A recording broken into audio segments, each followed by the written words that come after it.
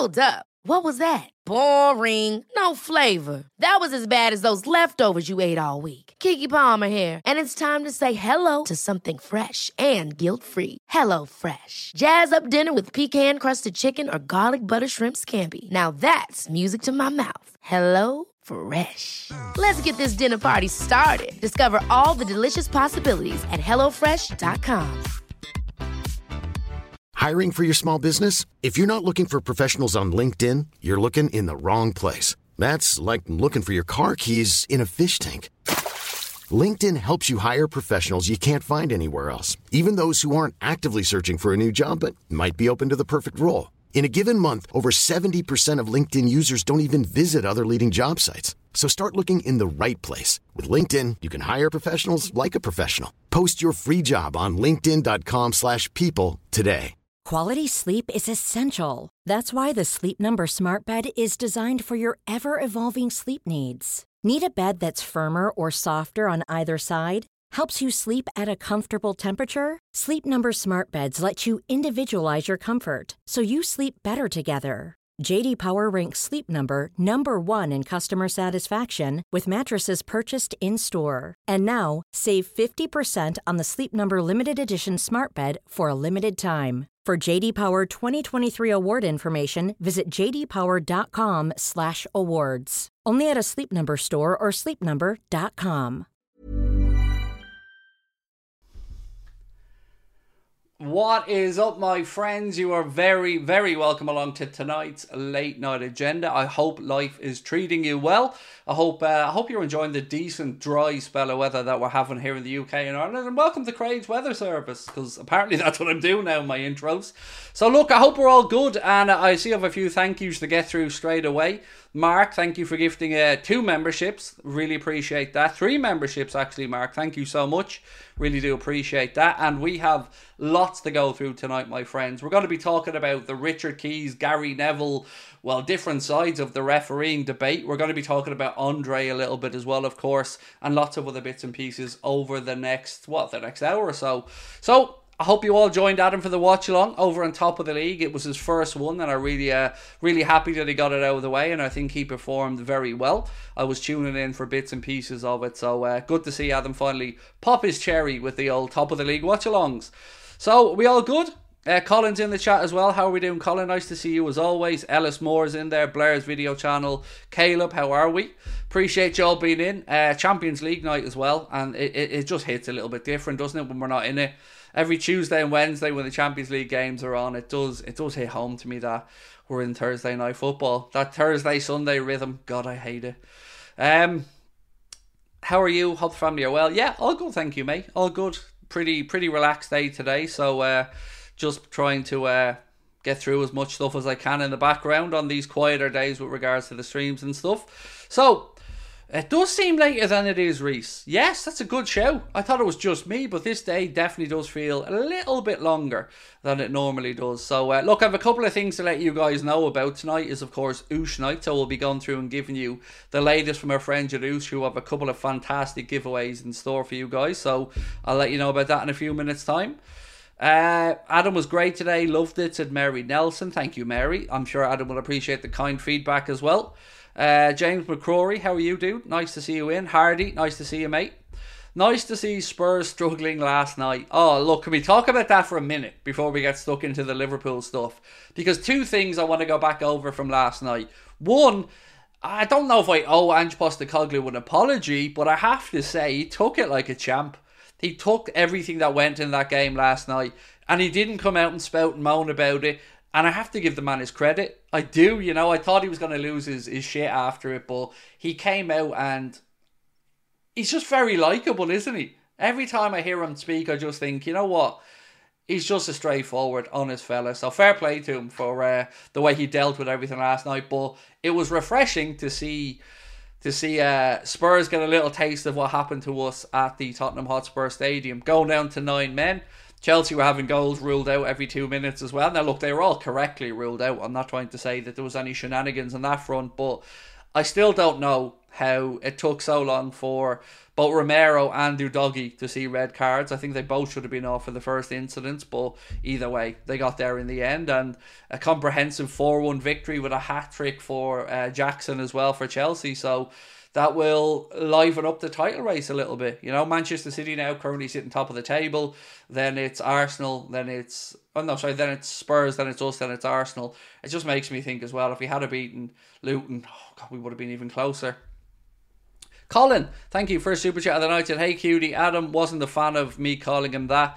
He was great tonight in a new perspective. Love you more than life itself. Wow, you need to get a better life.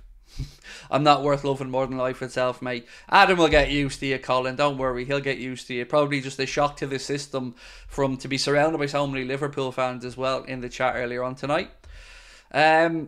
Yeah, I know, yeah. Oisin McGinley's just raised a good point. Unfortunately, we do know the officials for the game against Brentford at the weekend, my friends. And unfortunately, Mr. Paul Tierney is going to be the man in the middle for Liverpool's game against Brentford. The Premier League and the PGMOL did confirm the appointments earlier on. And it's Paul Tierney who's the ref. His assistants are going to be Scott Ledger and Mark Scholes. Fourth official, Tim Robinson. And on VAR duty, Stuart Atwell. So, shall we start guessing now which part of the game Paul Tierney's going to screw up for us? Because there will be something. I don't care. We can all have our opinions about other referees or whatever, but Tierney and Kloppo have beef. They do have beef, and he always finds a way. He always finds a goddamn way to make it more difficult for us, and I expect no different when he referees this game against Brentford. Spurs and 9 men sounds kind of familiar, said Ali. Have you seen the officials for Chelsea versus City? No, Luke, I haven't. I barely have enough time to keep an eye on our own officials for our game, so do fill me in. Blame the refs, not Tottenham. I mean, well, you're right, Dolores, but Spurs did celebrate like they'd won the Champions League with that really late goal, and I don't really have sympathy for them because they were a little bit snotty towards us after that game. Some of them Spurs players and certainly the Spurs fans. So it was a little bit of karma last night, and I can't say I didn't enjoy it because I did. When do you expect Man City to get the result of their cheating? Oh God, I don't know. I still don't think I think we're a year away minimum from getting to any type of resolution, and that'll be 5.5 years at that point. It's becoming pathetic. It really is, because the longer it drags on, the worse it looks, and the more stuff they get to keep winning. Because, people will say they've broken even now, but I don't care, because it's how they got to that point that's important. So let's wait and see what happens there. But it's not a great look, is it, when it drags on this long? I know City are going and saying, no, we'd like it quickly and all this. They don't. They're the ones dragging their heels as far as I'm aware. What do you think of the tragedy chanting Luton apology? Well, there's a video up on the channel, mate, where I very clearly give my views on the Luton apology. Calling it an apology, I think, is a stretch. Let's start with that one. I thought it was pathetic, and I said pretty much exactly that in the little rant I had as I went through the letter last night, or the statement, I should say. Your 18th birthday today, Harry. How are you? It's Izzy, one of our moderators' 18th birthday as well. She's currently in a Weatherspoon somewhere, tucking into a pitcher of cocktails. So happy birthday to Izzy as well. Anthony Taylor is the man who was refereeing the Chelsea game. Oof, ouch. I know how much you guys don't like Anthony Taylor, mate.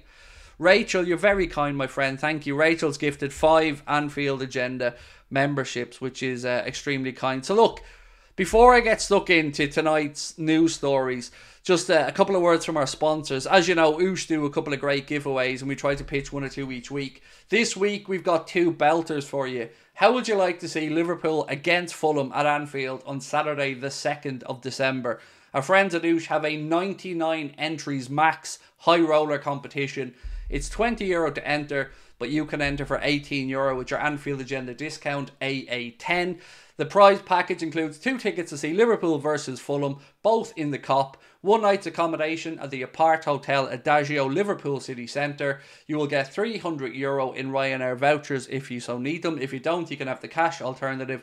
And 10% of all profits from this draw go to Movember. As always, all of these draws are conducted over on the Oosh website. But wait and you have a look at this one, my friends. Watch this one. Watch the screen here now. Oosh have an absolutely humongous giveaway that they're doing at the minute, where you can win a whole host of prizes, as you can see on the screen there now. You can win up to 300 prizes instantly. As you can see there, the list of prizes, there's a 30 grand prize pot, 10 quid in the cash, or 10 grand in cash is the main prize, 315 instant win prizes when you buy your ticket for €2.49 before your Anfield Agenda discount. That ticket automatically generates a number, and if that number corresponds to one of the other prize pool numbers, you win those prizes. Or you can go into the main draw as well to win 10 grand. So there's over 300 prizes there from Oosh. And once again, you can use your 10% discount code to get into that draw for just €2.25 by using AA10. All the draws are conducted live over on the Oosh Facebook page. Check that out for further instructions. And of course, check out their all new website and app. Right, my friends, we all good? So that's the ad reads done. That's the good news. Now we can get stuck into the footy stuff. What do we want to start off with tonight? Do we want to start off with the Richard Keys, Gary Neville stuff, or do we want to go into the Andre twist? Because there's been a lot written about Andre today, particularly around interest from Fulham. Let's hear about the corruption. Okie dokie, let's get straight into that one then. So, it's a sad day when you find yourself agreeing with Richard Keys on anything, right? It's a tough day when you find yourself agreeing with Richard Keys on anything. But today, unfortunately, I do find myself agreeing with Richard Keys. So let's give you guys a bit of context on this one. So, writing in his own blog, this is what Richard Keys, or part of what Richard Keys had to say about the current state of refereeing in the Premier League and what agendas are being pushed. This might take you back a little bit, so brace yourselves. He said, "I'm in the luxurious position of being able to say what I think about the falling standards of officiating in our league. But imagine taking a call from a high-ranking Premier League broadcast official reminding you who pays your wages. Scary. It happened to 2 people that I know recently. The message was clear. Stop criticising refs. What sort of world are we living in," said Richard Keys, "when people who run the game also want to steer the narrative?" That's scary. And look, this is Richard Keys', I won't say opinion because it's not an opinion, but this is his story to tell. And he believes that 2 people that he knows that work in the broadcasting industry around Premier League games were basically called and warned not to be criticising referees by a Premier League broadcast official. Think about that for a second. Rather than be able to give your honest, unfiltered opinion, which is what we all like in football or in anything, let's be honest, it's what I tried to do here. Imagine having a Premier League official or broadcast official ringing you up as you're trying to do your job to tell you not to be criticising referees. It doesn't sit well, does it? Now, I'm going to contrast that to what Gary Neville had to say, and then we can see which side of the fence both of these people seemingly are on. So this is a little taste of what Gary Neville had to say. He went on a bit of a long-winded conversation here, and you can find it on the Echo, you can find it on Sky Sports, and you can find it in many other places. Well, this is some of what he's had to say. "What I'm saying is the clubs themselves should definitely behave better in these circumstances. I'm looking at the Premier League now and the leadership in the Premier League, because the reality is they have got to start protecting referees." So the Premier League, according to Gary, need to start protecting referees because God love them, they're in so much harm's way. "At the start of the season, I was excited by the new transparency, the apologies to managers, and the fact that the referees were communicating with the clubs. But in return, what they're getting is significantly and seriously undermined by their own clubs. And I think the Premier League and the other clubs, to be fair, have to get with the clubs in order who are writing these letters." So he wants other Premier League clubs to basically have a go at the Premier League clubs who dare speak out and accuse these referees of failing to do their jobs properly. He just wants everybody to shut up and know their place. Ironic that from Mr. Neville, who loves to harp on about everything wrong at Manchester United at every given opportunity. Now I'm going to continue on. He said, I think this is uncharted territory. The idea of these letters being written, to me it feels like Mikel Arteta has gone off on one on Saturday, which is fine. He's emotional and he's almost certainly gone to his board on the Sunday and said, you need to back me. And they've fallen for it. That's what Neville said. They've fallen for it. So he thinks Arteta has hoodwinked the Arsenal board and they've fallen for it. Arsenal as an institution, as a football club, are massive. Great, wonderful football club with a huge history. They should behave better than that. They'll feel disappointed, I think, in a few years, whoever it is that sanctioned that statement. I do think the Premier League have to come down on their clubs. So again, Gary wants punishment. Gary wants the Premier League to come down on these clubs who dare ask the question, why are we getting stuck with subpar officiating? Why are these mistakes consistently happening? Why are you constantly having to apologise for not doing the right thing? Gary thinks the Premier League clubs should just put their hands up and say sorry for daring to ask for better.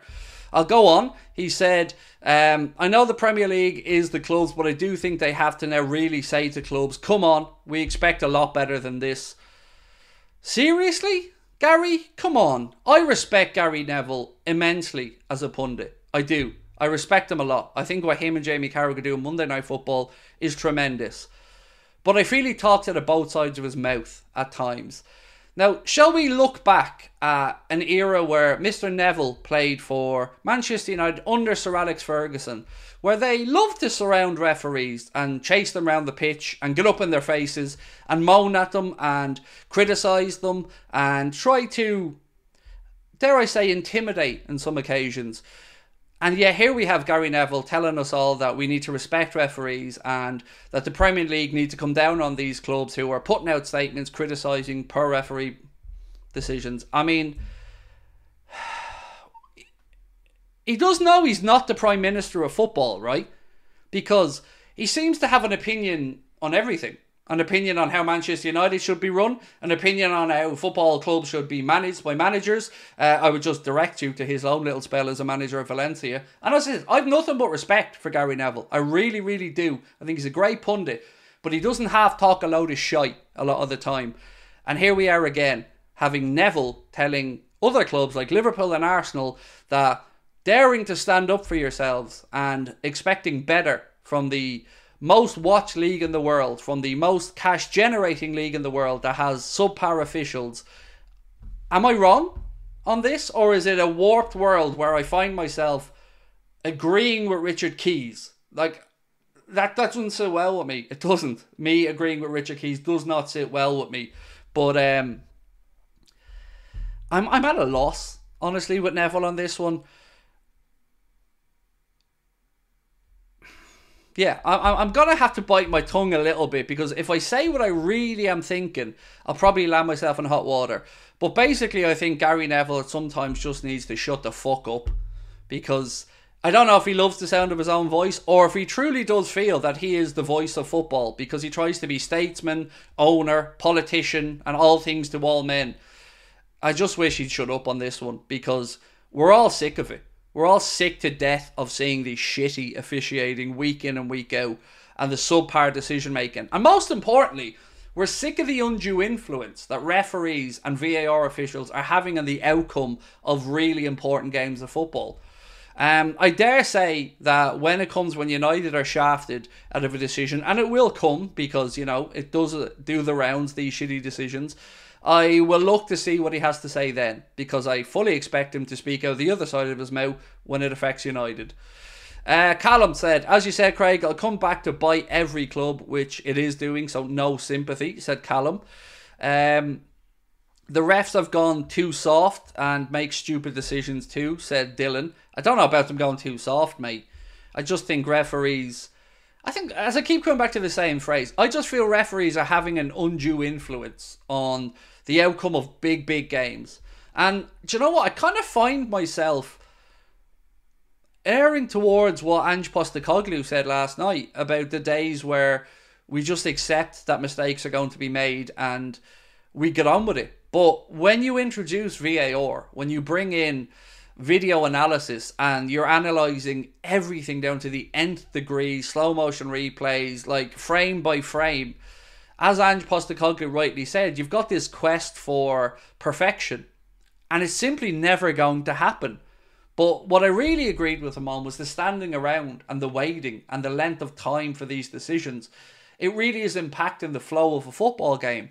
And Ange Postecoglou spoke about the fact that with his Spurs teams, or with any of his teams, he likes them to play a high intensity, a fast moving game. And that's been broken up when these decisions are taken 2 or 3 or 4 minutes at a time. So we'll never get back to the days of no VAR, but I do find that's the side I'm coming down on now. I'm agreeing with Ange Postecoglou and almost longing for the days where we didn't have to put up with it, because the most important one that I think we'll all agree on, no matter what club you support, is that moment when your team score. And it used to just be you waited a couple of seconds to see if the linesman put the flag up. But now you've got to wait for that. And then you've got to wait for the VAR check. And some of the stuff they look for in the VAR checks is ludicrous to me. Some of them I've seen checks and I'm wondering what the hell they're looking at. So I'd like to know your thoughts on it tonight. Do you agree with Gary Neville? Should the Premier League come down on clubs like Liverpool or Arsenal that release these type of statements demanding better? Or do you think that the situation that Richard Keys has described, where 2 broadcasters receive phone calls telling them and reminding them who pays their wages from Premier League broadcast officials and telling them to basically stop criticising referees? I would rather the referees stop being poor, personally, rather than us stop criticising them, because the last sentence of what Richard Keys said here, it's really true. What sort of world are we living in when the people who run the game also want to steer the narrative? I agree wholeheartedly with that. You should be able to criticise. One of the things we do here on Anfield Agenda is criticise the players in Jurgen when they put in a poor performance or they're not playing well. And we have the freedom to do that without having to wonder who's going to be ringing us up or emailing us and moaning at us. And that's why we want the freedom to do what we do, and why we have no interest in being officially affiliated with the club or having interviews with the club or having access to the club. I like the freedom to be able to say what I want to say. But apparently the same doesn't apply to broadcasters. Apparently they're getting told to stop criticising referees.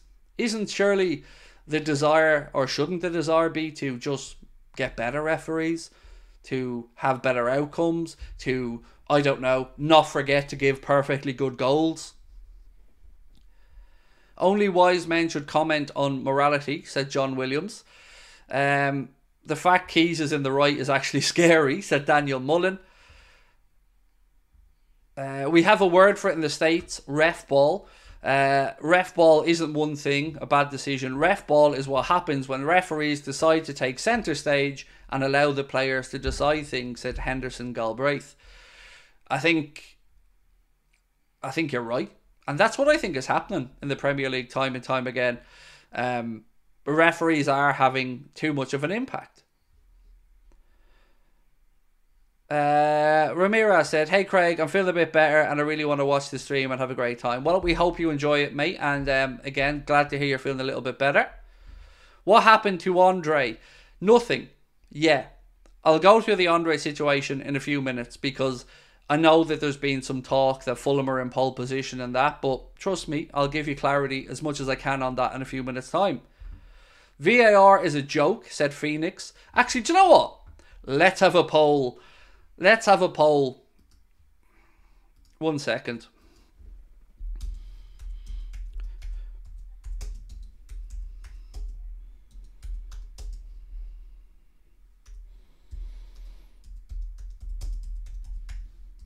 Right, I'm going to ask you a simple question. Should VAR be taken away? Yes or no? If you could go back to a time when there was no VAR, would you prefer it or would you not? So, VAR to be taken away or scrapped, yes or no? I'm going to leave that poll up for a good while, because I'd like to get as many opinions on this as I can. What happened with Andre? Again, I will get to that in a moment, mate. I can't go through all the news in 2 minutes or be a very short stream, so let's give people a chance to have their their take on this situation. And then, of course, we will move on to speak about Andre, and we'll look ahead to the Toulouse game. The poor decisions only seem to affect teams that are potential threats to Manchester City, said Dodger. Do you know what, mate? I'd be lying to you if I said that at times last night when I was watching that Spurs-Chelsea game, there wasn't occasions where I thought, oh, this is a stitch-up. Chelsea are being shafted. Obviously, I have no proof of any of that, but I can't say that I really disagree with what you've said. It does. I don't know why anybody would want Manchester City to win things, by the way, other than perhaps undue political influence, maybe. But I don't know. You got to be careful, obviously, when you talk about these things. But it does seem like some clubs get a bit more of the rub of the green, shall we say. John Williams said, really, Craig, fans, players and clubs should decide the rules. We and they pay everybody's wage. Do you know what gets me? I thought about this yesterday, right? Tell me if I'm wrong on this, by the way. Tell me if I'm talking shit. So, 2 incidents I want to just draw your attention to. And I'd look, actually, why are we on the stream? 23 minutes 50. So 24-ish minutes, Connor. Remember that, 24 minutes. So I'd like to get your opinion on something if I can, folks. 2 instances over the past few days have really made me think about football and one of the basic rules of it. And that's the handball rule.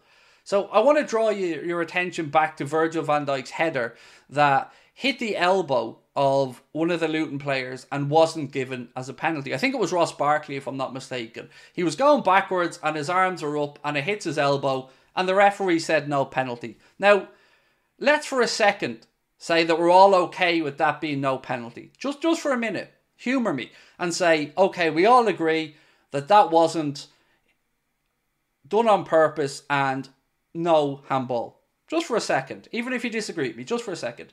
Now we'll fast forward to Raheem Sterling's disallowed goal for Chelsea against Spurs last night, where from close quarters, the ball ricocheted up, hit someone's leg, and then hit Raheem Sterling's arm.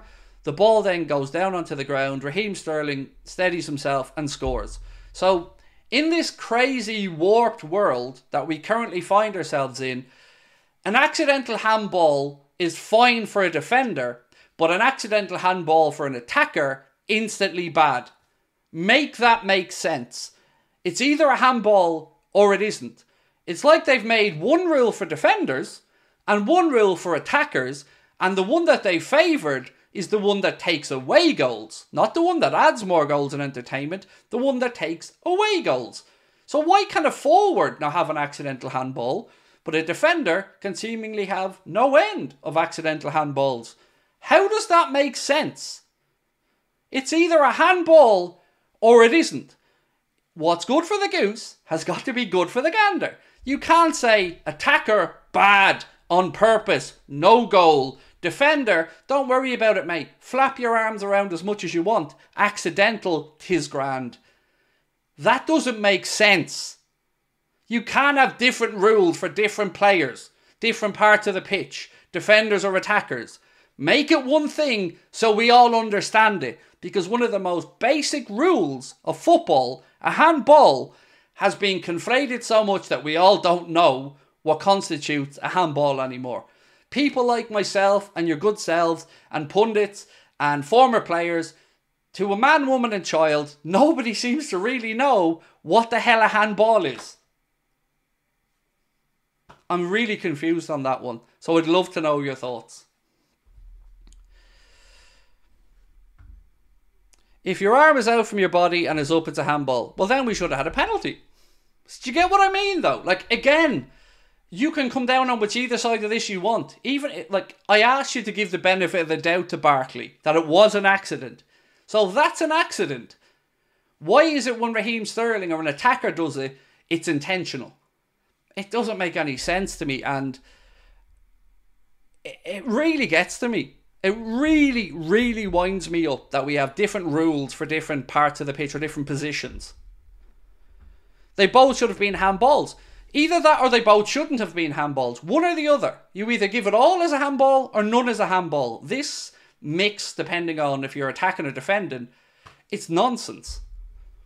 It's like saying a foul in one part of the pitch. Like, you've often heard somebody say, if that happens in another part of the pitch, it's a free kick. But when it happens in the penalty area, all of a sudden it's not a penalty. A foul's a foul, no matter where it happens. These are the type of things that are ruining football. VAR for goal lines and offsides only, scrap the rest. So, as Ange Postecoglou said, everybody loves the goal line technology, right? There's once in a blue moon, once in, God knows, 10,000 games, you might have an incident where the goal line technology doesn't work for an incident. Okay, that's technology, you live with it. But we all love it. It's nobody really argues. The ref looks at his arm. If the watch goes off, it's a goal. The players know there's nothing they can do. So yeah, it's like football is two different sets of rules at times. They wouldn't even let the handball go when I was a kid, said Deface Me Network, or Deface Men Network. VAR is the best thing that ever happened to football. Yeah, of course it is, mate. Best thing that's ever happened to football. I don't know how you come up with that one. Honestly, I really don't. I'm not saying it's the worst thing either, but it defo isn't the best thing that ever happened to football. It's corrupt. FIFA, UEFA, FA, they're all bent, said Kevin John. And Spaz thank you for your super chat as well, mate. The VAR for goal line technology and offside, scrap the rest. Do you know what though? Even on the offside technology, mate, we need to be all using the same technology. So if UEFA bring out semi-assisted or automated offsides, it should be rolled out across all the top leagues. Nobody should have any say in it. If they've deemed that it's good enough to use in FIFA and UEFA competitions, then it should be rolled out across the Premier League, Ligue 1, Serie A. But of course, we know why it's not in the Premier League. And it's to do with, well, two things. The club's not voting for it, and also to do with the Nike footballs not being tested enough in the system. What do you think about the terrible calls that led to Wolves conceding a penalty in back-to-back games and dropping points? Shocking. Shocking. And again, you feel for Gary O'Neill. You feel for Wolves. And he's not wrong. They have been shocking decisions. VAR could easily be great. They just need to not be stupid. So, again, with VAR, we're constantly striving for perfection. And we're never going to get it. Because there will always be subjective things in football. But I feel like they're almost looking for things to rule goals out for now. Because they're so afraid of getting pulled up on something that they're over-analysing stuff. Like some of these things, I mean, what happened to the benefit of the doubt, as an example? Or if it's really close, give the advantage to the attacker. These things seemingly go out the window. I think the Sterling one was explained as he was the next to touch the ball. Again, it doesn't matter how they explain it, Cam. It breaks down to two things. If an attacker accidentally, I have to say accidentally, because if they purposely handball it, of course it should be ruled out. But if an attacker accidentally handballs it and then scores, rule it out, handball. If a defender in the same area of the pitch accidentally hits his arm, nothing doing. How is that sensible? That the same law has two different interpretations depending if you're a defender or an attacker. It just doesn't make any sense to me, mate. And it doesn't matter how they explain it. We've seen two instances where the handballs were clear for all to see and they had different outcomes.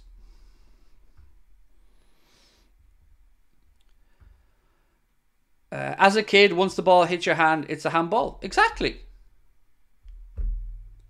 Like, if your hands are down by your side, fair enough. If somebody is in the penalty area and they flick the ball up and your hands are by your side, I get it, fair enough. But when you're like this, it doesn't make sense to me.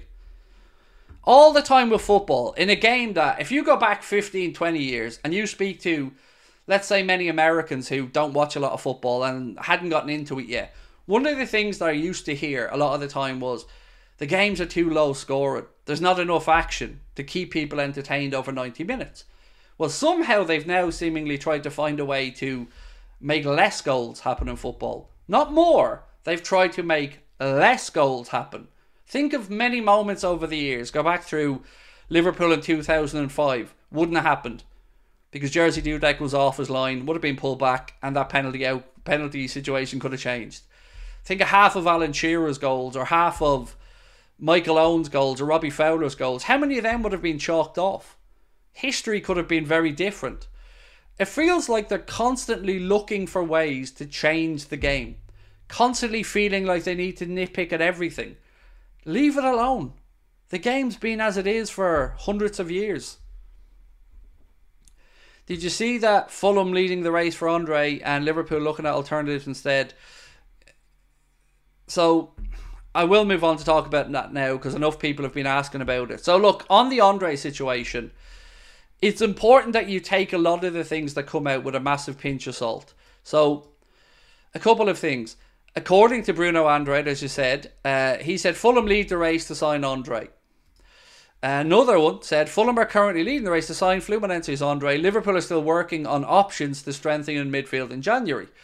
Then you can move on and find other articles from people speaking about him as well, to say that here's another one that comes in that said over in Italy, journalist Giovanni Scotto has claimed that Napoli are looking to sign the 22-year-old, and they're apparently only willing to bid about €15 million for Andre. So what I would say is this. Whether it's Fulham or, well, let's go with Fulham in this. Do you think if Liverpool want to sign Andre and Fulham go head-to-head with Liverpool, that if we really want them, we're not going to get him? Of course we're going to get him if we want them. Now, if we don't want them, of course, that's another conversation. But what I don't understand is, if we're looking at options, and I truly don't know, like I've been told to expect a bid for Andre. I've been told that. Many other journalists have intimated similarly. So I would say take it with a pinch of salt until the situation becomes a little bit clearer. Yes, Fulham are going to lose João Palhinha. He's probably going to go to Bayern Munich in the January window. So they're going to have to look for a replacement. But nobody can tell me that if you're Andre and you're offered Fulham and Liverpool, you aren't going to Liverpool. Because they're not going to outbid us. They're not going to outspend us. So it would come down to a straight decision for the player. And with all respect to Fulham, who are a good club, and they have a decent manager in Silva, come on. It's Liverpool. It's the Kop. It's history, tradition, a great manager, amazing fans. I just think if we want them, we get them. If we don't want them, and Klopp is looking around elsewhere, then that's a different conversation, and one that, of course, I'm willing to have here. John said, City aren't a big club. How many decisions corrupt, said John. So, on Andre, if we're not looking at him, or if Bruno is right and we're looking elsewhere, I don't know where we're going to get better value, because €30 million for Andre is a very small amount of money in the grand scheme of things for a 22-year-old Brazil international who looks the part. And we've tracked for quite a while. So if we're not going to go in for him, why are we going? And who are we looking at? Because I'm very, very confused. It is abundantly clear we need a DM like tomorrow. And we need to get one in by January. And with all the goodwill in the world, right now, no indications of that Klopp trust with Toro or with Toro Endo just yet. And we can't sit back and allow Andre to just go elsewhere if we've looked at him. Usually I'd say it could be a financial thing, but even at that, it doesn't make sense. Because €30 million is about, £26 million? It's a very reasonable fee. So I struggle to see where around Europe or elsewhere we could be looking for a better alternative. Any suggestions, by the way, fire them into the chat. I'd love to know them. Even if we don't get Andre, do you think we get another 6? Well, we have to. Who was that? X-Pulse U. We have to.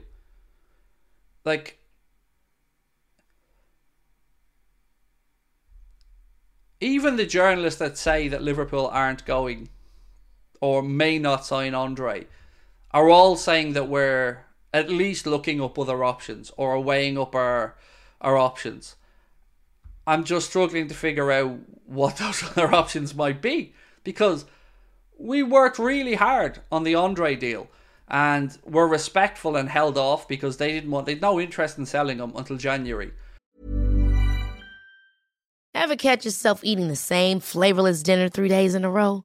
Dreaming of something better? Well, HelloFresh is your guilt-free dream come true, baby. It's me, Keke Palmer. Let's wake up those taste buds with hot, juicy pecan-crusted chicken or garlic butter shrimp scampi. Hello Fresh. Stop dreaming of all the delicious possibilities and dig in at HelloFresh.com. Let's get this dinner party started. I'm Sandra, and I'm just the professional your small business was looking for. But you didn't hire me because you didn't use LinkedIn Jobs. LinkedIn has professionals you can't find anywhere else, including those who aren't actively looking for a new job, but might be open to the perfect role, like me. In a given month, over 70% of LinkedIn users don't visit other leading job sites. So if you're not looking on LinkedIn, you'll miss out on great candidates like Sandra. Start hiring professionals like a professional. Post your free job on linkedin.com/people today. And now, when it comes time that he's available, the fee's reasonable, we need him still. I don't know. Yeah, I'm baffled by that headline today about Fulham. Only one better is Tchouaméni, but he's not available. Tchouaméni just isn't available and would cost probably almost 3 times the amount that Andre would cost. Calvin is so overrated. I don't want Calvin Phillips near Liverpool. No, not a chance. No way. I don't want somebody who can't get a look in at Chelsea or at Manchester City and hasn't played regular football and has injury concerns. I don't want him at Liverpool.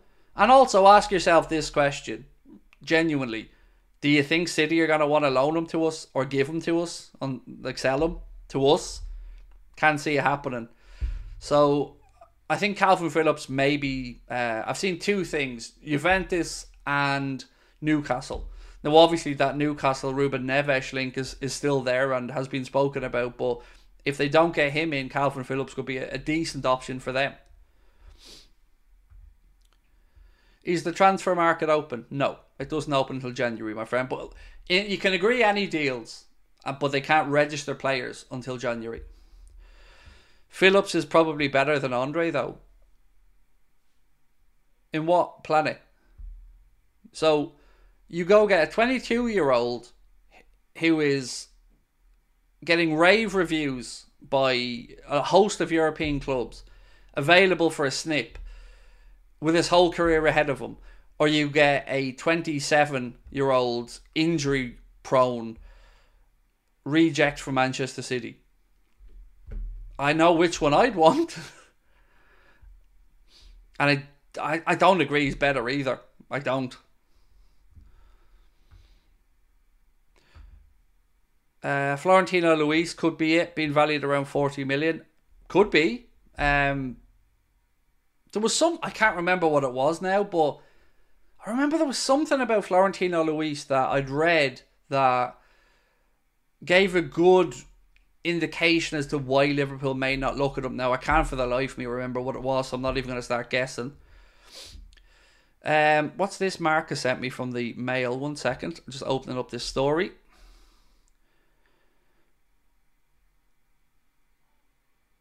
So the Mail Sport have put out a story, they say, exclusive, increased stoppage time in matches could lead to clubs paying huge amounts in additional appearance bonuses. You'll have to read the article to get the gist of that. Actually, do you know what? Let's read the article and get the gist of it, because I'm genuinely struggling to figure out where the hell they got that from. But let's have a read of it and we'll see what they say.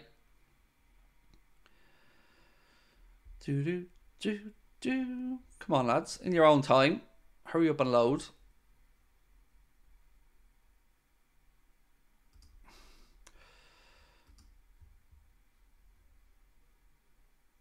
Yeah, this story's not loading for me, sorry.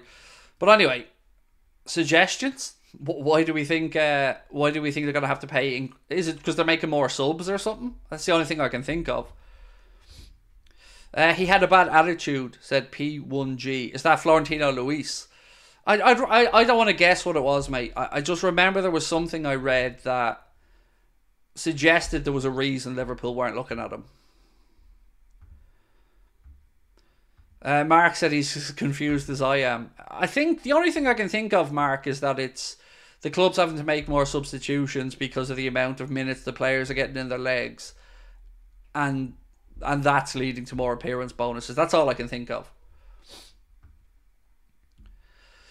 Do we have any non-EU spots left? I believe there's one. From the last time I checked, I believe there's one. And 2 will be getting freed up, by the way, when we move on. Thiago Alcantara and Joel Matip. And actually, on Thiago, I do have a little bit of an update there. Just before I go to the update, I just want to remind you guys about this amazing competition that Oosh are dropping. You can win up to 30,000 quid in prizes and 300 instant wins. It is just €2.49 to enter. Of course, you get your 10% discount code with the code AA10. They have 2,000 quid, 3 lots of 1,000 quid, 4 lots of 750 quid, 6 lots of 500 quid, 10 lots of 200 quid, 20 lots of 100 quid, 41 lots of 50 quid, and Oosh coins to give away.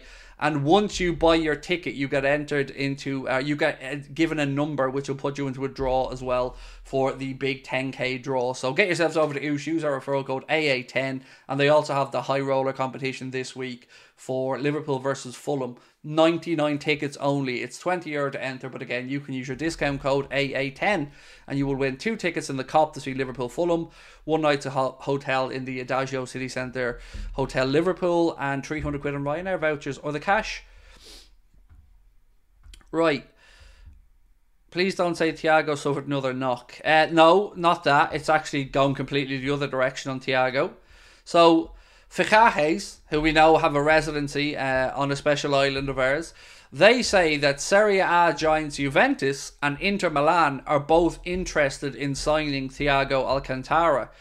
32-year-old, of course, has been plagued by injuries during his time at Liverpool since he joined from Bayern. They go on to say that Thiago yet to feature for the Reds, and speaking on Friday morning, Jurgen Klopp revealed that the international is not set to return until the new year. So if an offer came in to even let him go for free in January, I'd do it. I would. I wouldn't even ask for a fee. I just don't see how he breaks in to the Liverpool squad this season with the rebuild of midfield we've had. And if he's not going to start playing till the start of January, so we've got January, February, March, April, 5 months left in the season, and he will have to pick up match fitness. So you're still talking a while before he gets into that match rhythm. It doesn't seem worth it. It doesn't seem worth it considering he's got a few months left on his deal. Also, some good news today. Calvin Ramsey had a positive step back, make an appearance for Preston today in a 3-2 loss that they played in the Lancashire Cup. So he played 45 minutes. It was his first game back since being injured. So good news there for Calvin Ramsey, and hopefully he continues his fight back to fitness. Thoughts on Marzipan? Oh, I'm not a fan, Jens. Not a fan at all. It's one of those things I just don't like. I could do a Stefan, Ryan and Soboslai midfield. How do you feel? Well, Stefan isn't available. I've just put the preview out, by the way. So when you finish the stream, please do give it a watch. I did my score prediction, predicted 11, the usual stuff. And the injury updates basically ahead of the game are, we don't know yet with Curtis Jones. There was no news about whether Jones is going to be available or not. All we know is that he had a slight knock that ruled him out of the game against Luton. We know that Stefan Bajcetic and Thiago Alcantara won't be available. Ben Doak will of course travel, but I'd be surprised if he starts considering he hasn't started a game since he's come back. And Andy Robertson is the other long-term absentee, of course, with the dislocated shoulder that'll keep him out till probably the new year. So that's as much as I can tell you guys about our fitness levels or our availability of players ahead of this game against Toulouse. I wonder if Kwanzaa can play as a 6. The fact that we're even having to ask that question, even jokingly, is frustrating, right? Because we need a 6. And when I seen that story about Fulham and Andre today, I honestly felt like just putting my fist through the wall. Because here is this player that we've looked at, is available for a reasonable fee, is definitely available to buy. We've monitored, we sent scouts or we sent representatives over to watch the Copa Libertadores final, as did Arsenal, as did Fulham. For what? If we're not going to push ahead with it. So I hope that these reports that Fulham are edging ahead are wide of the mark and maybe just trying to bluff Liverpool into making a bid. But if it's not him, I still come back to what I said earlier. I just don't know who it might be. If I'm being honest with you, I think Endo's a better player than McAllister at the minute. Endo's been unreal. Well, I think you're stretching how good Endo has been and being overly harsh on McAllister. But I do understand what you're saying, Lee. Look, I'm all for Endo getting minutes. I'm with you on that, mate. I'm all for him getting a chance to play because we can't really make a good judgment call if we don't see enough of Endo. But on Alexis, I feel a little bit sorry for him because he's been asked to play in the position that just is not his position, and he's taken some flack for that because he's not doing it as well as we've seen him play in the advanced positions. So I agree with you on that. And in my predicted 11, I have McAllister playing in a more advanced role. Pirate, Uar. I don't know why I'm saying Uar, because I'm sure Pirates aren't really in Ambrosia ads, and certainly not from Plymouth or that neck of the woods, but I meant to say Ar, but I went Uar for some reason. There you go. So yes, Craig doesn't know what a pirate does. I have a feeling we're going to sign a DM in January, or maybe sign some random player. Well, we better sign one, because we need one, and it could be the difference between winning the Europa League and making a good rush in the Premier League, or finishing fourth and, I don't know, going out in the quarters. I think we need to get in a player. We just need it. I think we can last without a centre back till the end of the season, but I don't think we can last without bringing in a DM. Or Klopp has to start playing Endo every single week and trusting him, one or the other. Like, let's say Endo played most games between now and January. Do I see a situation where we don't bring in a defensive midfielder if he sets the world on fire? Well, yeah, because you'd have Bajcetic back as well. But as we sit here right now, we can't say that that's the case because we're not getting to see too much of him. Thoughts on Marmite? I've never tasted it, mate. Never tried it, so I couldn't give you a thought on it. Thoughts on potatoes? Yeah, no, never heard of them, mate. Never tasted them. Can't give you an opinion on it. You know, if there's one thing you know about Irish people is we don't really have a relationship with potatoes. Was selling Fabinho a mistake? No, I don't think it was. I think not reinvesting all of the money in a bulletproof, ready to go for the here and now defensive midfielder may have been a mistake, but I think £40 million for Fabinho was a fair price. Oh, have you guys seen, by the way, that Jordan Henderson's fantastic start to his Saudi Arabian career is continuing on from strength to strength, playing in a 1-0 loss at home in front of 696 people. But he's over there to grow the sport, God bless him. You know, he's fighting the good fight, struggling on with that huge wage of his, but he is playing in front of that 696 people. And losing, by the way, let me put that out, and losing. Thoughts on Newcastle and Man United dropping down into the Europa? More surprised on the Newcastle side of it. I thought United, best case scenario for them was second in that Champions League group. And tomorrow will be a big night for them. If they can go over to Copenhagen and get a win and back that up with a result in against Galatasaray away, they're right back on track. That defeat for Newcastle today was very damaging, though. I think they're now destined for the Europa League. And that's why we need to, by the way, avoid finishing second in a group. We have to top our group because we don't want that extra game that we'd have to play in the, what do they call it? Is it playoff round or something? There's a round basically where the teams that drop out of the Champions League play the teams that finish second in the Europa League stage, and they play off against each other for a place in the next round. In the next round of the Europa League. So if you finish third in the Champions League and you finish second in the Europa League, there you go. You're going to have another game. So we need to top the group to avoid that game. Some respect for our former captain. I can't say this clearly enough. Fuck Jordan Henderson. He has zero respect from me. Zero. None. He's a hypocrite. So, no thank you. I will pass on that respect. Same way he passed on showing respect to the people he was an ally for, or the manager that fought to get him a new contract and pushed the owners to give him an extension, only for it to be thrown back in his face and his toys to be thrown out of the pram when he didn't get guarantees. So I think I'm giving Jordan Henderson all the respect that he deserves.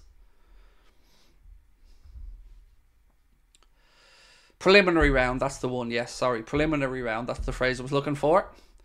That's just pathetic. Aiden, and I mean this sincerely, don't watch. Do you know what's pathetic to me, Aiden? I'm an ally of the gay and LGBTQ plus community. I stand up for the rights of football. Football's for everyone. And also, come to Saudi. Come to Saudi, where the money's great, and I'm here to grow the game. Definitely not here promoting Saudi for the Wonga. Definitely there for the good of the game. I'm all about morals, me. I'm Jordan Brian Henderson. No, mate, you sold them morals down the river when you ran off to Saudi and stuck two fingers up to the people you claim to fight for. That's what's pathetic, my friend. That is pathetic. I'm a man of principle. I stand over my principles. I don't run away when the wages get big enough and forget everything that I fought for. So again, I will say, fuck Jordan Henderson.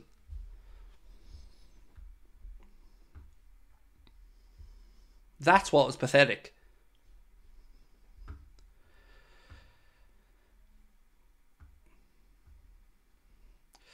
No one's going to pay his bills, only him. Yeah, because Hendo has to worry about the bills. That's it. The millions upon millions he makes. God love him. He's probably sitting at home there worrying about the electricity bill coming in. He might have to go on to prepaid power. The excuse making to reward cowardice and to reward hypocrisy is pathetic. Does nobody have morals left? Is everybody just rolling over now and not standing up for anything? Does nothing mean anything anymore? If you profess to have a set of morals, then stand over them damn morals. Particularly when you've been made a multi-millionaire off the back of some of those morals. When you're being highlighted as an icon, as somebody who fights the good fight. You're happy to get all that publicity. You're happy to make all that Wonga. But then when the Wonga gets a little bit bigger, if you don't like these morals, I have another set of morals over here for you. That's pathetic in my book.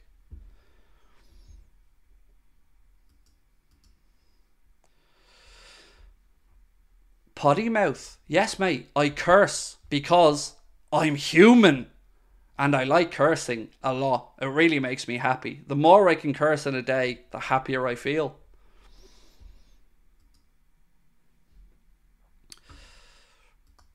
Thoughts on moving Gakpo to midfield? So, when I think of Cody Gakpo, and when I think of Cody Gakpo playing through the centre, I don't think of an out-and-out number 9. I think of the kind of Bobby Firmino-esque. So, for me, one of Cody Gakpo's biggest strengths is linking play. He's great when he drops deep and picks up the ball. He's very good about getting away from a press. But also, what I like and what I think the idea was, if he drops a little bit deep, right, you've got one or two things to happen. A defender either lets him go, in which case, he can drop between the lines to pick up play, or a defender follows him, which in theory should open up a bit more space for either a third man run coming from midfield, or Mohamed Salah, or let's say Darwin Núñez or Diogo Jota, or whoever else is playing in the front line. That's the theory.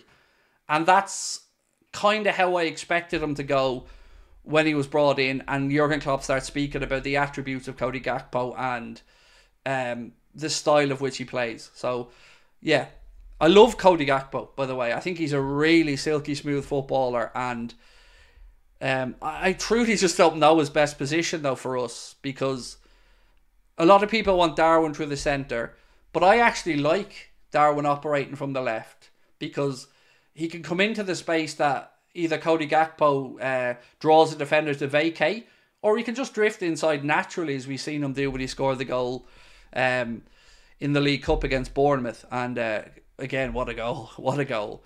So yeah, it's a difficult one. What do you guys think? Like, where do you like to see Cody Gakpo? I mean, we all love him, which is a great start. He's been a great addition to the team. And you know what I didn't know about Cody Gakpo actually until about a month ago? Excuse me. I didn't realise how much of a devout religious belief he has. And I've often asked myself how he can, you know, obviously he's Dutch and we have this kind of stereotype of Dutch being relaxed and calm, but I think his faith helps him a lot as well, from what I've read.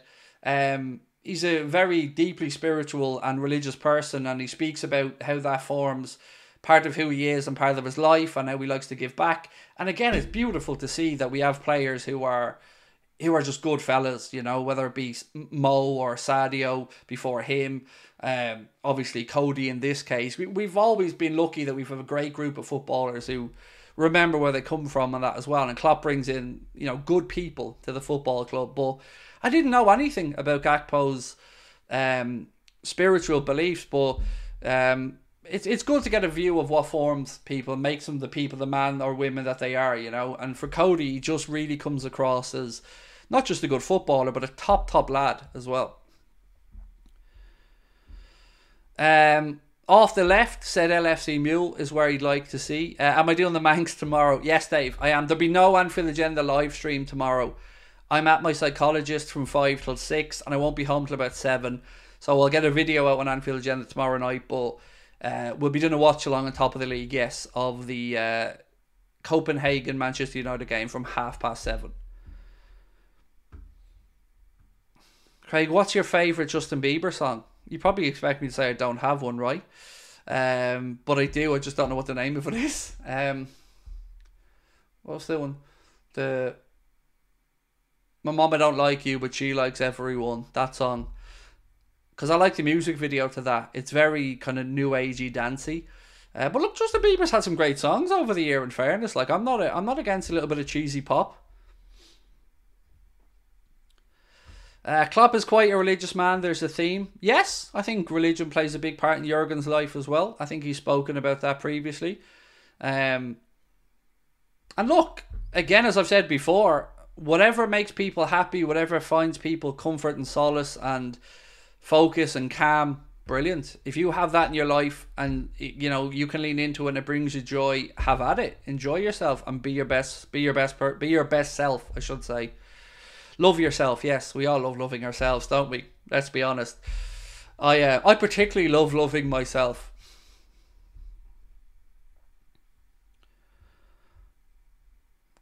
What happened to Jordan Henderson? I don't know, mate. Never heard of him. No idea who he is. Do you feel the same about Bobby in Saudi? No, I don't. Again, Bobby didn't profess to be one thing and then run away. Bobby made an offer to go to play in, or Bobby made a decision to go play in Saudi. That's between him and his family. But Bobby wasn't being held up as a beacon of morality by the British media and by the FA and by everybody else. And Bobby wasn't going out of his way to make it be known that he was fighting for rights of people and then ran off. So no, I don't feel the same about Bobby going over. I don't like that he went over. I don't like that Gerrard's gone over. But it certainly doesn't sting me the same way that Henderson, for the reasons I've said. Good to see we have a mix of religion as well. Look, as I've said before, if you're a spiritual person, be that religious or you believe in energy or whatever, if it makes you happy and it brings you comfort in your life, surely that's something we should encourage for people. Have you ever met somebody called Martina? I think I probably have at some point in my life met somebody called Martina. It's not a name I actually know somebody very well that's called Martina. Is Lucho in your starting 11 to take on Toulouse? Well, Lee, I want you to watch, dude. No, he isn't, mate. No, I haven't put him. I've actually got Jota on the left, if I'm being honest. Now, that's all you're getting out of me, Lee. I'm not giving you the whole team. Keep up the good work. Love the channel. Kieran, you're very kind, mate. Thank you. Appreciate you.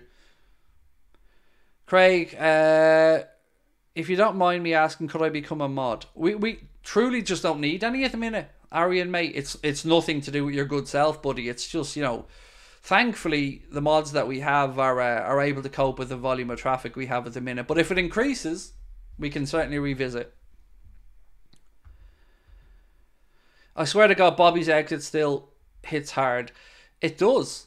I find myself wanting to sing the Bobby song even now during games. If I'm doing a watch along, the Bobby song is just one that pops into my head all the time. Like, yeah, I've got a painting of Bobby over there on my wall. Like, and yeah, as you know, he was my favourite player at the club. I love your content, Craig. Always honest. That's the only thing I'll ever promise, mate. I'm not promising you like everything I say. I'm not promising that I have the answers to everything, but I can always promise you I'll give you my unfiltered, honest opinion. And if you agree or disagree with it, that's up to your good selves. But that's all I've ever promised from day one is honesty. Is there any news on the Lucho situation? So I've got to be honest, Craig, and say I'm not aware of any change. Yeah, I've tried to be very, very careful about this situation because obviously it's a very delicate situation and I don't want to give out any misinformation at all. So all I'll say is, like all of us, I'm hoping and looking forward to him being reunited with his father and their family being made whole again, as we all are.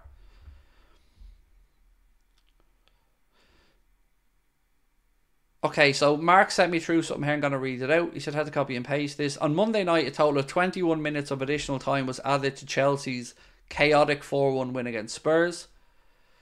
To ensure a more accurate calculation of additional time, in line with recent IFAB International Football Association Board guidance, has resulted in matches being significantly extended and substitutes are spending more time on the pitch. For example, Eric Dyer was introduced in Tottenham in the 34th minute, ended up playing 77 minutes in the game, and the Mail Sport has learned that player representatives are holding talks with clubs with a view to ensuring their clients profit because they're spending more minutes on the pitch. Makes a little bit of sense from their perspective, but from the club's perspective, they're not making more money. The games are the games, the TV rights are the TV rights. So, yeah, it's a weird one this season with the extra, because I understand what the referees and what the PGMOL are trying to do. They're trying to cut down on time wasting and make sure that those minutes are played. But I think what we're ending up with is the time wasting still happening and we're just getting longer and longer games. So I did a watch along of that game last night, and normally if you start to watch along for a game that kicks off at 8, you're done by 5 to 10. 5 minutes past, 10 minutes past 10 last night, I was still on. That goes to show you how long these things are going on now. If we got Mbappe, big if, would Lucho be a good right winger? I guess it depends. There's this fascination at the minute, it's the urban, with inverted wingers, right?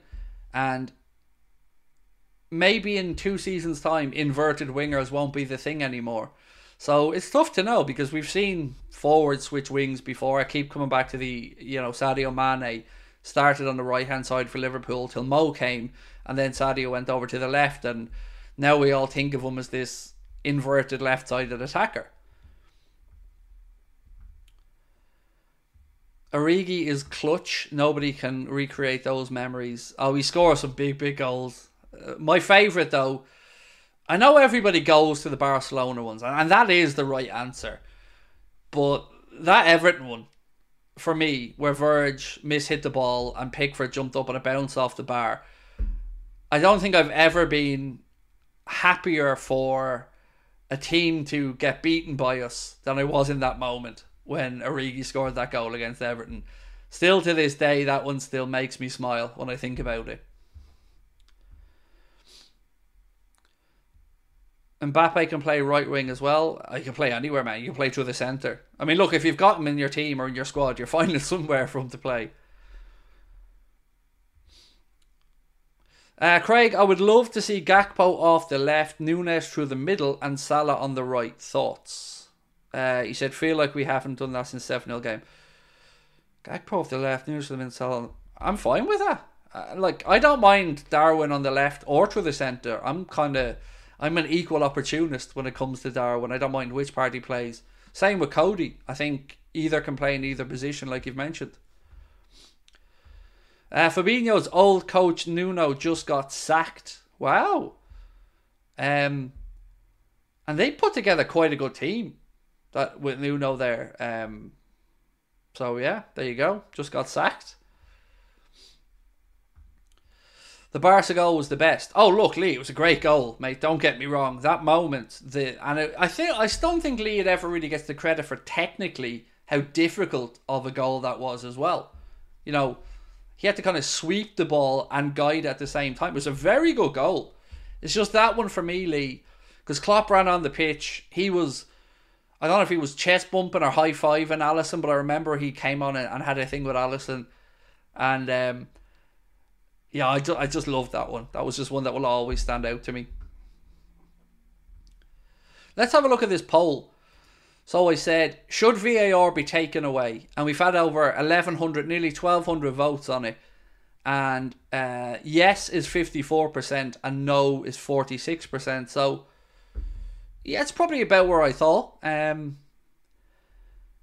think I'd vote if I had a vote, and in this, fictitious world, I'd vote to get rid of it at this point. I'd rather go back to the days where we just have to put up with an incorrect offside decision. At least if it's human error, it feels easier to take that than a subjective decision that they've looked at and analysed. To me, it just feels a little bit easier to put up with a half yard off or on from a linesman. And to be fair to the linesman, they're really good these days at their judgment calls. I know they get told to leave the flag down for some instances, but more often than not, linesmen these days are pretty damn good.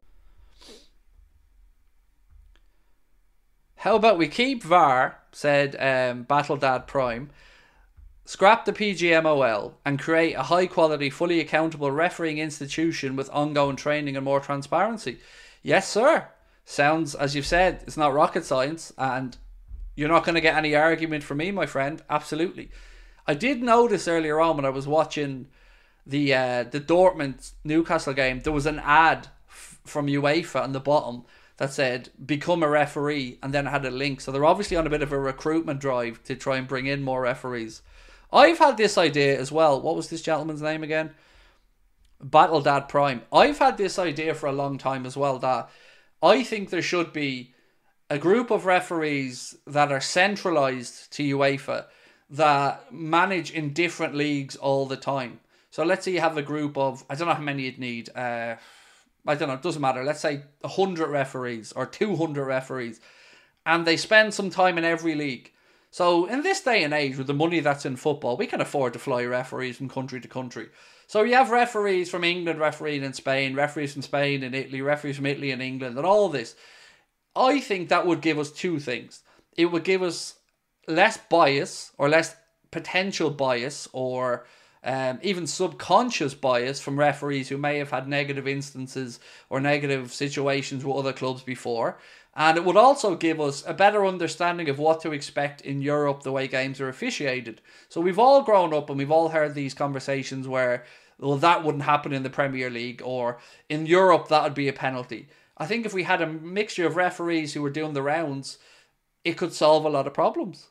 I've always wondered why we don't have that. Like, it's not a money thing in football anymore. There's definitely enough money. Indian Scouser said, yesterday's Spurs match is enough to tell VAR to get out. No VAR, yes offside / goal line technology and better referees. Said it's the urban. I'd be up for that. Automated offside technology, goal line technology, and I'd like the goal line technology to extend all the way around the perimeter of the pitch. That, like, to stop these... I don't want to say it happens all the time, but look, anything can assist the referee to let them know whether the ball was out or a linesman, because sometimes they're quite a distance away and they're having to make their best judgment call. So I'd like that to be around the perimeter of the pitch where possible. JC Galvanil, you big legend, has just gifted 10 Anfield Agenda memberships. Thank you, mate. Get foreign refs in the Prem, said Press Salah. That's kind of what I was suggesting earlier on. Like, this group of high-level officials that, like, rotate around the top leagues in Europe. We must focus on defence, as attack wins you games, but defence wins you titles. Yeah, but to help our defence, we need, I think, a more structured holding midfielder ahead, which should hopefully help out the defence. But you're not wrong on what you say.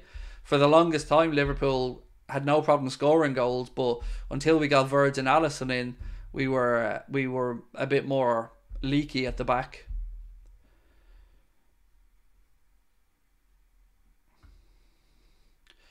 Craig, the VAR team against Tottenham spent their time in Saudi prior to the Tottenham game, so that doesn't work. Did I say Saudi? Did I mention 3 time zones and 6-hour flights? I said around the top leagues in Europe: France, Spain, Italy, Germany, 2.5-hour flights. A lot different to going over and refereeing in a very, very low-tech league in Saudi with a 6-hour flight and I think 3 time zones to go through. It's a little bit different.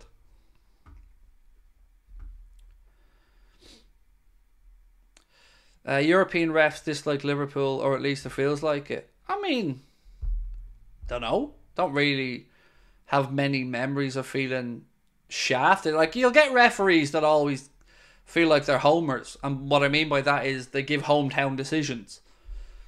I think you'll always get that to some extent in Europe, but I don't really remember feeling like every time we go away we get shafted in Europe. Not to my own memories anyway. Replace refs with robots. I am robot. You are fucking off. Bye bye, bitch. What do you think about Anthony Taylor as a ref for the Brentford game? He's not. Paul Tierney is the ref for the Brentford game. Just to go through again so people can get the full list of officials. So for the Brentford game, it's Paul Tierney as the ref, Scott Ledger and Mark Scholes as the assistants, Tim Robinson is the 4th official with Stuart Atwell on VAR.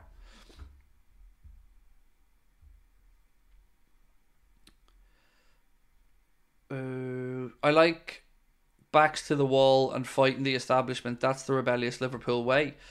It's the Irish way as well, which is why I think we're very similar.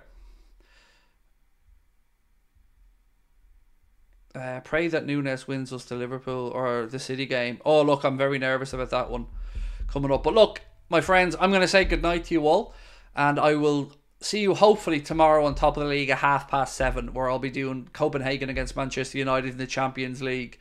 Do drop over, and we're closing in on 20k. We're over 19,100 at the minute, so hopefully see you over there tomorrow. Thank you again to our sponsors, Oosh. Don't forget you can use AA10 as your discount code to get 10% off on any of the Oosh draws. Check out the Oosh website for further information.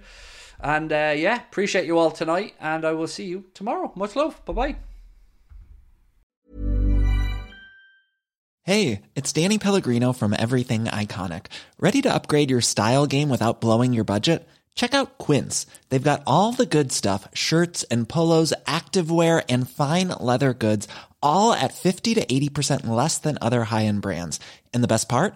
They're all about safe, ethical, and responsible manufacturing. Get that luxury vibe without the luxury price tag. Hit up quince.com/upgrade for free shipping and 365-day returns on your next order. That's quince.com/upgrade. Hold up. What was that? Boring. No flavor. That was as bad as those leftovers you ate all week. Keke Palmer here, and it's time to say hello to something fresh and guilt-free. Hello Fresh. Jazz up dinner with pecan-crusted chicken or garlic butter shrimp scampi. Now that's music to my mouth. Hello Fresh. Let's get this dinner party started. Discover all the delicious possibilities at hellofresh.com.